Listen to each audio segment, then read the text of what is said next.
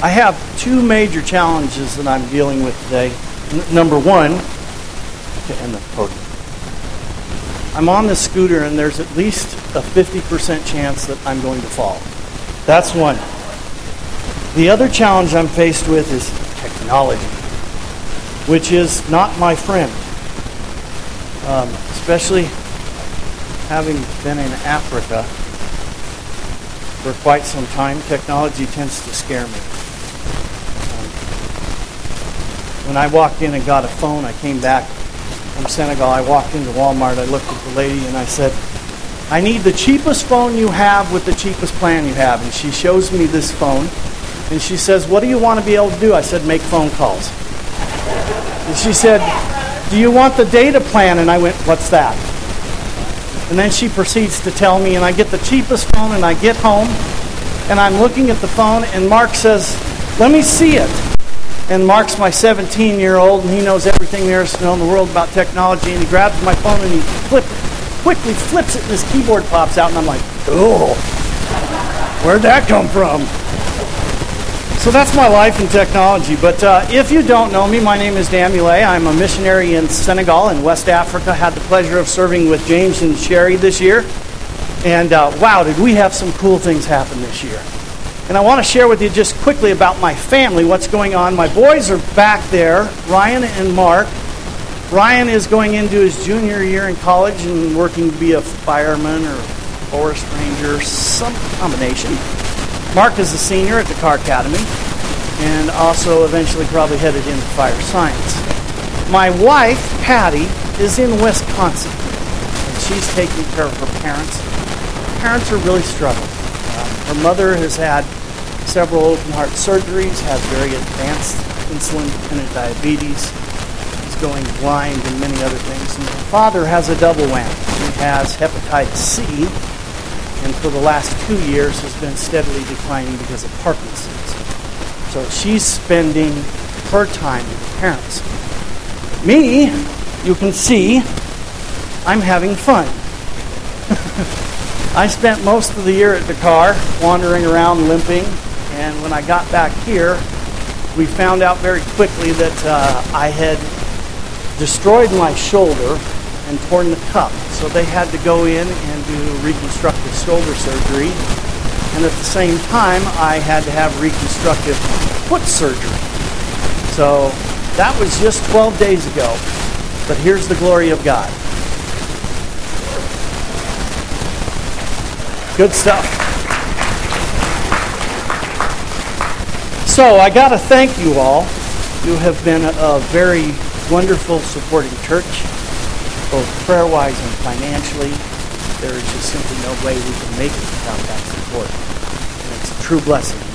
Before I share the message with you today, I want to share with you just an incredible breakthrough that we had in Senegal this year. Senegal is a country of about 14 million people. In the Dakar area is around 4 million people, which is slightly larger than the size of our valley. Okay, so it's a lot of people packed in. Very, very tight. It's also a country that's 92% Muslim. Now the blessing behind this is they believe very much in the freedom of worship and the freedom of faith. So they allow the Christians to be there and openly share the gospel. But as with any other Muslim country, it's some pretty tough going. They don't just easily and readily accept the gospel. So I want to share with you a video. We can start that. I think you have to control that. I hope so. I have no idea what's happening. Okay? So I'm just going to talk through it. There's no sound. I want to introduce you to a great friend of mine. His name is Pastor Pop. Maybe it'll work. Maybe it won't. If it doesn't, we'll wing it. So his name is Pastor Pop, and he lives in an area called North Foix in Senegal. It's a suburb, kind of like Arvada is to Denver. And Pastor Pop is one of a handful, literally, of national pastors. There probably isn't 75 of them around the country. And they all have small churches. And I ran into him through language study, and one day he said to me, he said, can you help me build the church? And I went, sure, what does that mean? Talk to me about this. And he said, well, we're meeting in my living room right now. And we're busting out of my living room. We've got about 18 people. We don't know where to go, and we need some help. I said, what do you need? He said, I need to build a roof. So I talked with the students from Faith Christian Academy, and they came out last November, and they put a roof over his patio. And all of a sudden, he became a real church. And he was meeting outside, we were singing and everything. And that's when the persecution began. He was having bricks thrown through his windows. There was foul words that were put on the outside of his house. The imams, the local religious teachers for Muslim, were contacting the gendarme, the local police, and they were saying, we want this man out of here. He's spreading the gospel. And no matter what Pastor Pop did, if he went to the police because bricks went through his windows, they completely ignored him. And they said, well, here's the deal. You're a Christian. Leave the neighborhood. And this will stop happening. And the persecution wouldn't stop. And one day, him and I were sitting there, and we were praying, and we were talking, and I said, what if we bring Operation Christmas Child into the neighborhood?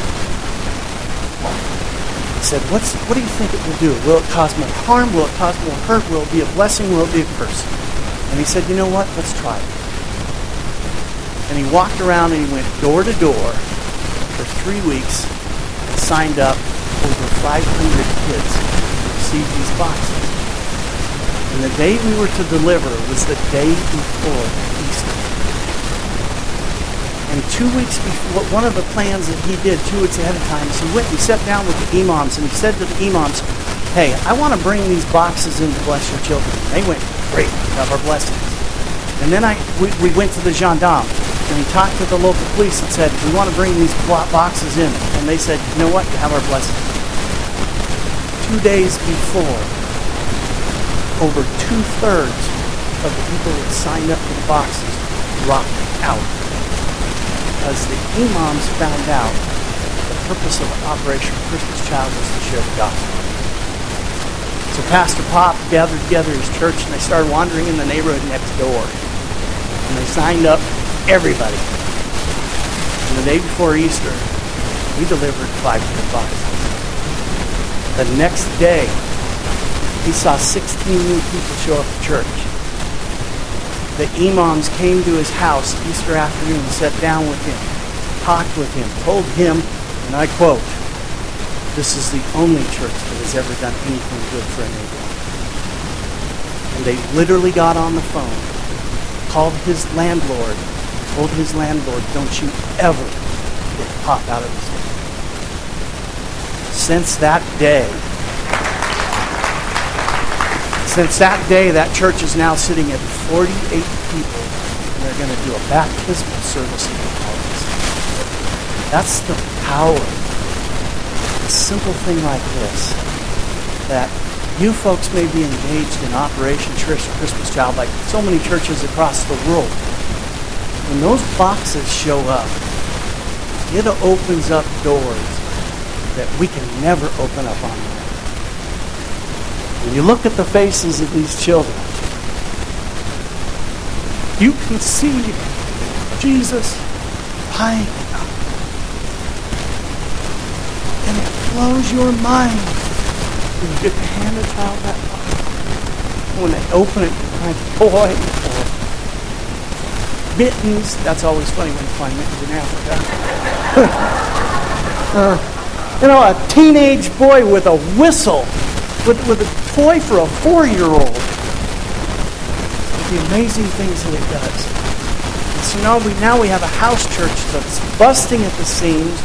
And as I left Senegal, Pop was saying, hey, next year can they come back and finish the other side of the patio?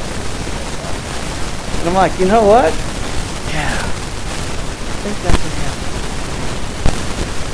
The walls that were broke down, the significance of it. When an imam, when a teacher of Islam begs to keep a church in a neighborhood, that's the glory of God. And because of what you folks do, the support you provide us, these are the kind of projects that we're able to bring into Senegal. It's the difference that we're able to make through God's will. So I wanted to share that with you. to let you know that even though it's a country that's 92% Muslim, maybe because of this it's 91 and 9/10. But the gospel is going forward. It's going forward despite the resistance. It's going forward through the Lord. Thank you.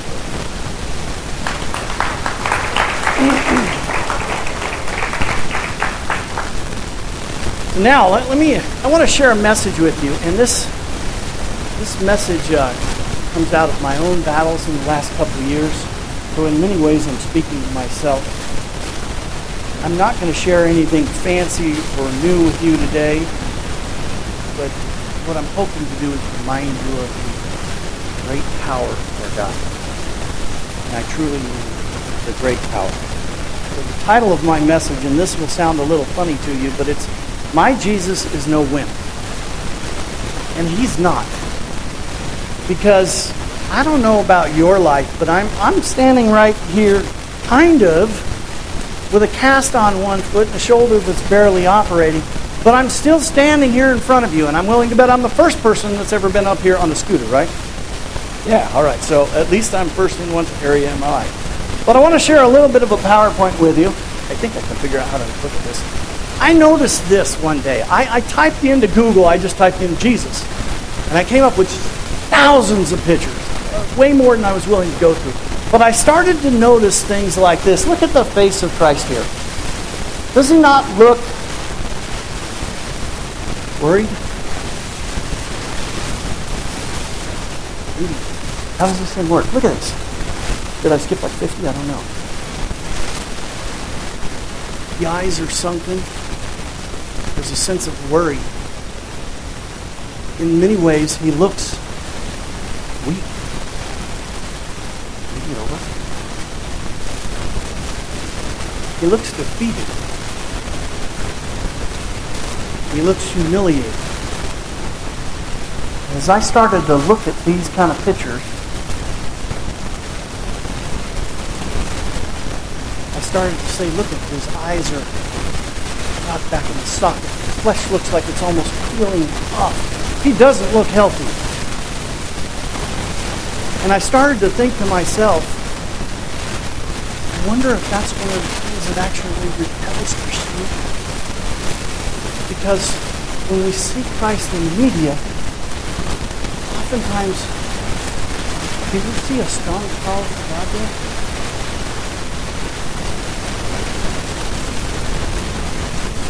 I don't. It really began to bother me. Because I went, you know what? My God is not weak. My God is a strong power. And when I think of Christ, this is not what I think of. I mean, yes, he was very humble. Yes, he was very peaceful. Yes, he was very kind. But did you know that it said he came here with a sword? He came here to save us. And no wimp will ever do that. It takes a lot more. And so I started to set out on my own little quest. And I said, here's the deal. I'm going to do some research on this because I want to figure out what Christ was really like. And I want to share with you some of the things I found out. First of all, Isaiah 53:2 tells us that he had no beauty or majesty to attract us to him, nothing in his appearance that we should desire him. Which kind of means that he was pretty average. Kind of looked like you or me. Probably better than me, that's for sure. But then, if you read Psalm 45:2, it says, he was the most excellent of men, since God had blessed him forever. Now, I don't know if that means anything physical. It certainly says something about his character and his mentality. But I wasn't real satisfied with that. I said, there's got to be something that tells us more about Christ. And as I dig and dig and dig through the Bible, I found very little on his appearance, but I ran across this. There's a letter that was sent out from the Roman consulate Lentulus to the Roman Empire Tiberius. And here's what he said. At the time, he was actually in Judea at the time of Jesus' trial and crucifixion. And he writes about Christ, and he describes him like this. He says, Jesus has a noble and lively face with fair and slightly wavy hair, black and strong curving eyebrows, intense penetrating blue eyes, and an expression of wondrous grace. His nose is rather long, his beard is almost blonde, although not very long. His hair is quite long and has never seen a pair of scissors. His neck is slightly inclined so that he never appears bitter or arrogant. His tanned face is the color of ripe corn and well proportioned. That one's stomach. I'm not sure what ripe corn is like. It gives the impression of gravity and wisdom, sweetness and goodness, and is completely lacking in any sign of anger. I thought to myself, that's a little bit better physical description. But I got a feeling there's something more to this. So I decided, okay, we just need to analyze this with common sense. I'm not sure how good my common sense is, but I think it works out. And then also, what else can we find in the Bible? So I got to thinking about myself and said, well, Christ was a carpenter. Okay, do we have any carpenters in this room? Yeah. Look at your carpenters. Have you ever seen a carpenter that wasn't pretty muscular? Carpenters are tough dudes. And I think back to Christ's time. I mean, they spend their whole day and they're using axes and chisels and bows and handsaws and mallets. They're pounding, they're hammering, they're in the hot sun. They're working like dogs. I have yet to see a carpenter that wasn't pretty well built. They're physically strong specimens. And I can imagine at the end of the day, after Jesus had been working all day in the hot sun, when he came into that house to get his hot shower, he was grimy and dirty. He had dirt under his nails, and he was grungy. Because, my God is in him. And then I got to thinking about, this man recruited fishermen. Now, there probably isn't any longshore fishermen in here, but how many of you have ever seen a longshore fisherman? Okay, come on. Nobody ever watched Most Dangerous Catch on Discovery Channel? Okay, yeah. Have you ever seen a longshore fisherman that was not buff? They're huge. They're strong. They're stronger than the nets that they pull in. These guys are built. And I can speak with some authority on this because I work with a group of people called the Lebu. And they are fishermen. And they are solid muscle. And there are times where I get to go fishing with them, and they use hand lines, and I'm embarrassed because I'll get a fish on my line, and I'm just working like a dog to get in this one fish, and I swear I've got the biggest fish in the ocean. And he gets to the boat, and he's this big. And I've just worked like a dog, and yet they're sitting there like this, like nothing's going on. They're moving in those boats to the ocean like it's nothing.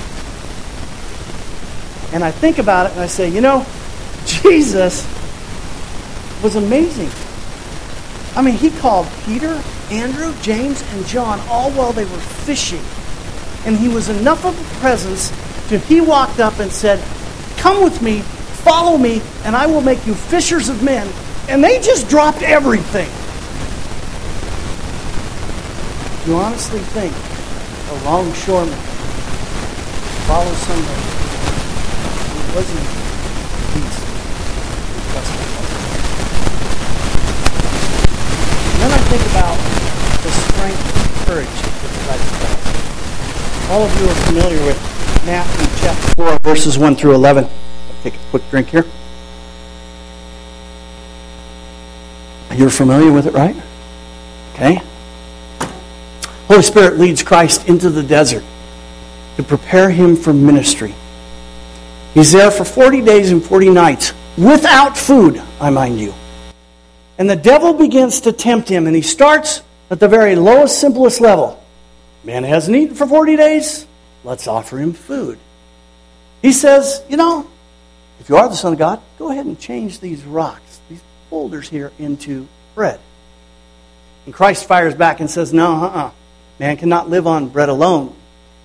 Man must live on the Word of God. And then Satan turns to him and he says, you know what? I'm going to take you to the highest point of the temple, And if just jump off here. Because you know that God's not going to let you fall. The angels are going to catch you, and you won't even hurt your foot on a stone. And Christ looks at him and he says, no, do not test the Lord your God. And then Satan takes him to the highest peak, the very highest point of the mountain, and he looks at him and says, everything you see can be yours because all you have to do, it's really simple, Jesus, just bow down and worship me. And it's all yours. And I love what Christ says. This to me is the greatest line in the Bible. Get out, Satan. Because at that very moment, Jesus took it to Satan. He put the challenge out there. He laid it out in front of the most dangerous thing in the world. And he says, get out of here because you don't want to mess with me. And Satan was so ignorant that he didn't believe it. Now you stop and think about that.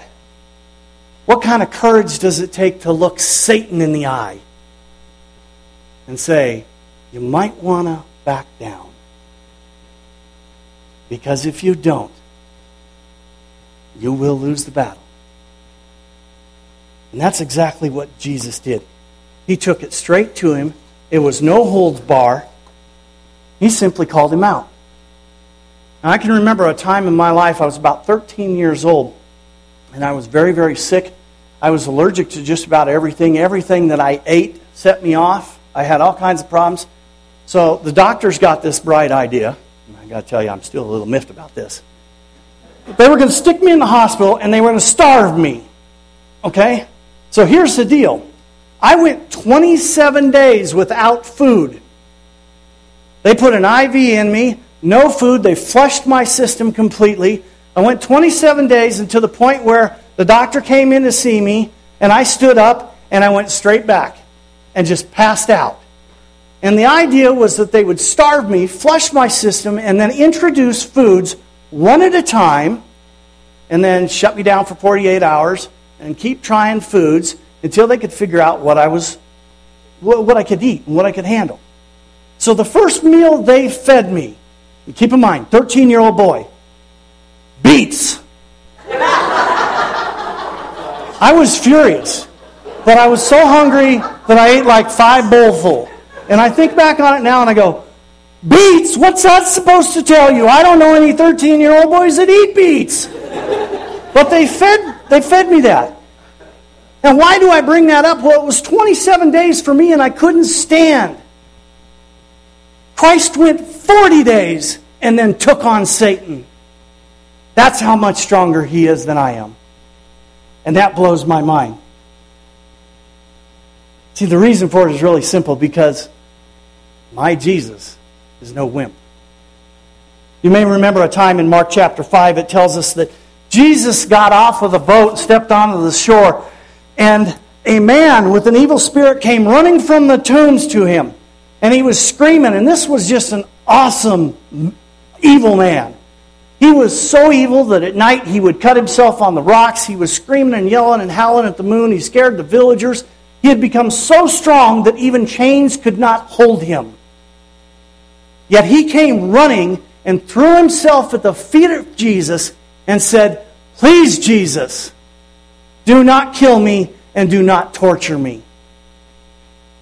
And Jesus looked at him and he said, "What is your name?" And the answer is profound, because he said, "I am Legion, because we are many." Now, I'm not sure if you understand the significance of that, but back in those times, a Roman legion was known to be about 6,000 soldiers. Yet they referred to themselves as Legion. And Jesus' answer was very simple. Fine, go over there, live in them pigs. And then 2,000 pigs ran off the hill into the water and drowned. How frightened do you have to be before you run to your own death? 6,000 of them. ran from Christ from nothing more than the sound of his voice. Because my Jesus is no wimp. And I think in John chapter 2, verses 13 to 25, this is perhaps one of the most famous examples of Christ in the Bible. He's in the temple, and they've turned the temple into a marketplace, remember? And the Bible tells us that he makes a whip, and he begins cracking that whip, and he's flipping over tables, and he's doing all of this, and he says to them, he says, "Why are you turning my father's house into a marketplace?" And he begins to just destroy it. And the Bible tells us that in that marketplace, it was full of merchants and soldiers. And what did they do? They ran. Not a single one of them tried to arrest him. Not a single one of them confronted him. They ran. Because my God is no wimp. What about some of the things that Jesus said to his disciples? In Matthew chapter 10, verse 16, he says this, "I am sending you out as sheep among wolves." Well, Jesus was the original sheep. And he was among a whole lot more wolves than we are today. In verse 28, he says, "Don't be afraid of those who want to kill you. They can only kill your body." Now, I don't know about you, but the problem I have with that statement is that it's my body I'm worried about. I mean, look at this. And in verse 34, he says this, "Don't imagine that I came to bring peace to the earth. No, I came to bring a sword." Jesus knew what he came for. He came for a war, for a battle for your soul. That's courage. That's because my Jesus is no wimp. And what about the road to the cross? He was tried illegally 6 different times. He was beaten with a lead whip over and over by Roman soldiers. He had a crown of long thorns shoved on his head. He was spit on. He was beaten with a stick. And after all that, he was forced to carry a cross weighing somewhere in the neighborhood of 350 pounds for about a half a mile. And the experts tell us that the cross beam was probably about 125 pounds. Now, I don't know about you folks, but I can put 125 pounds on my back pretty easy. I know both my sons can. That's not too hard. But then to walk a half a mile after being beaten within an inch of your life, I'd be lucky to get up. But he made it to the cross. And he willingly went there. You see, that to me, that's the amazing thing. And when it was all finished, when everything was said and done, he sat there with his arms outstretched on the cross, and he reminded the world and his Father that it was finished for all times.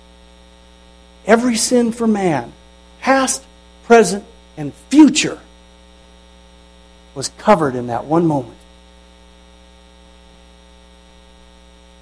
My Jesus is no wimp. My Jesus is and was a warrior. See, he had the strength to conquer and face the worst of foes. He had the courage to face the most incredibly awesome and torturous death.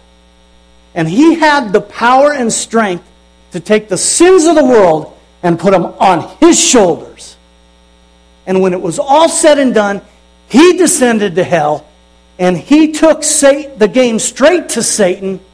And when it was all over, he had won the battle, not Satan. That's my God.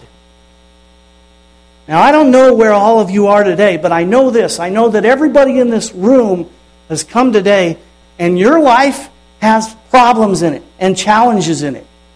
Maybe some of those challenges are friendships. Maybe they're marriages. Maybe it's physical things. Maybe you've got a cast on your leg and a shoulder that's not working. But things aren't always great.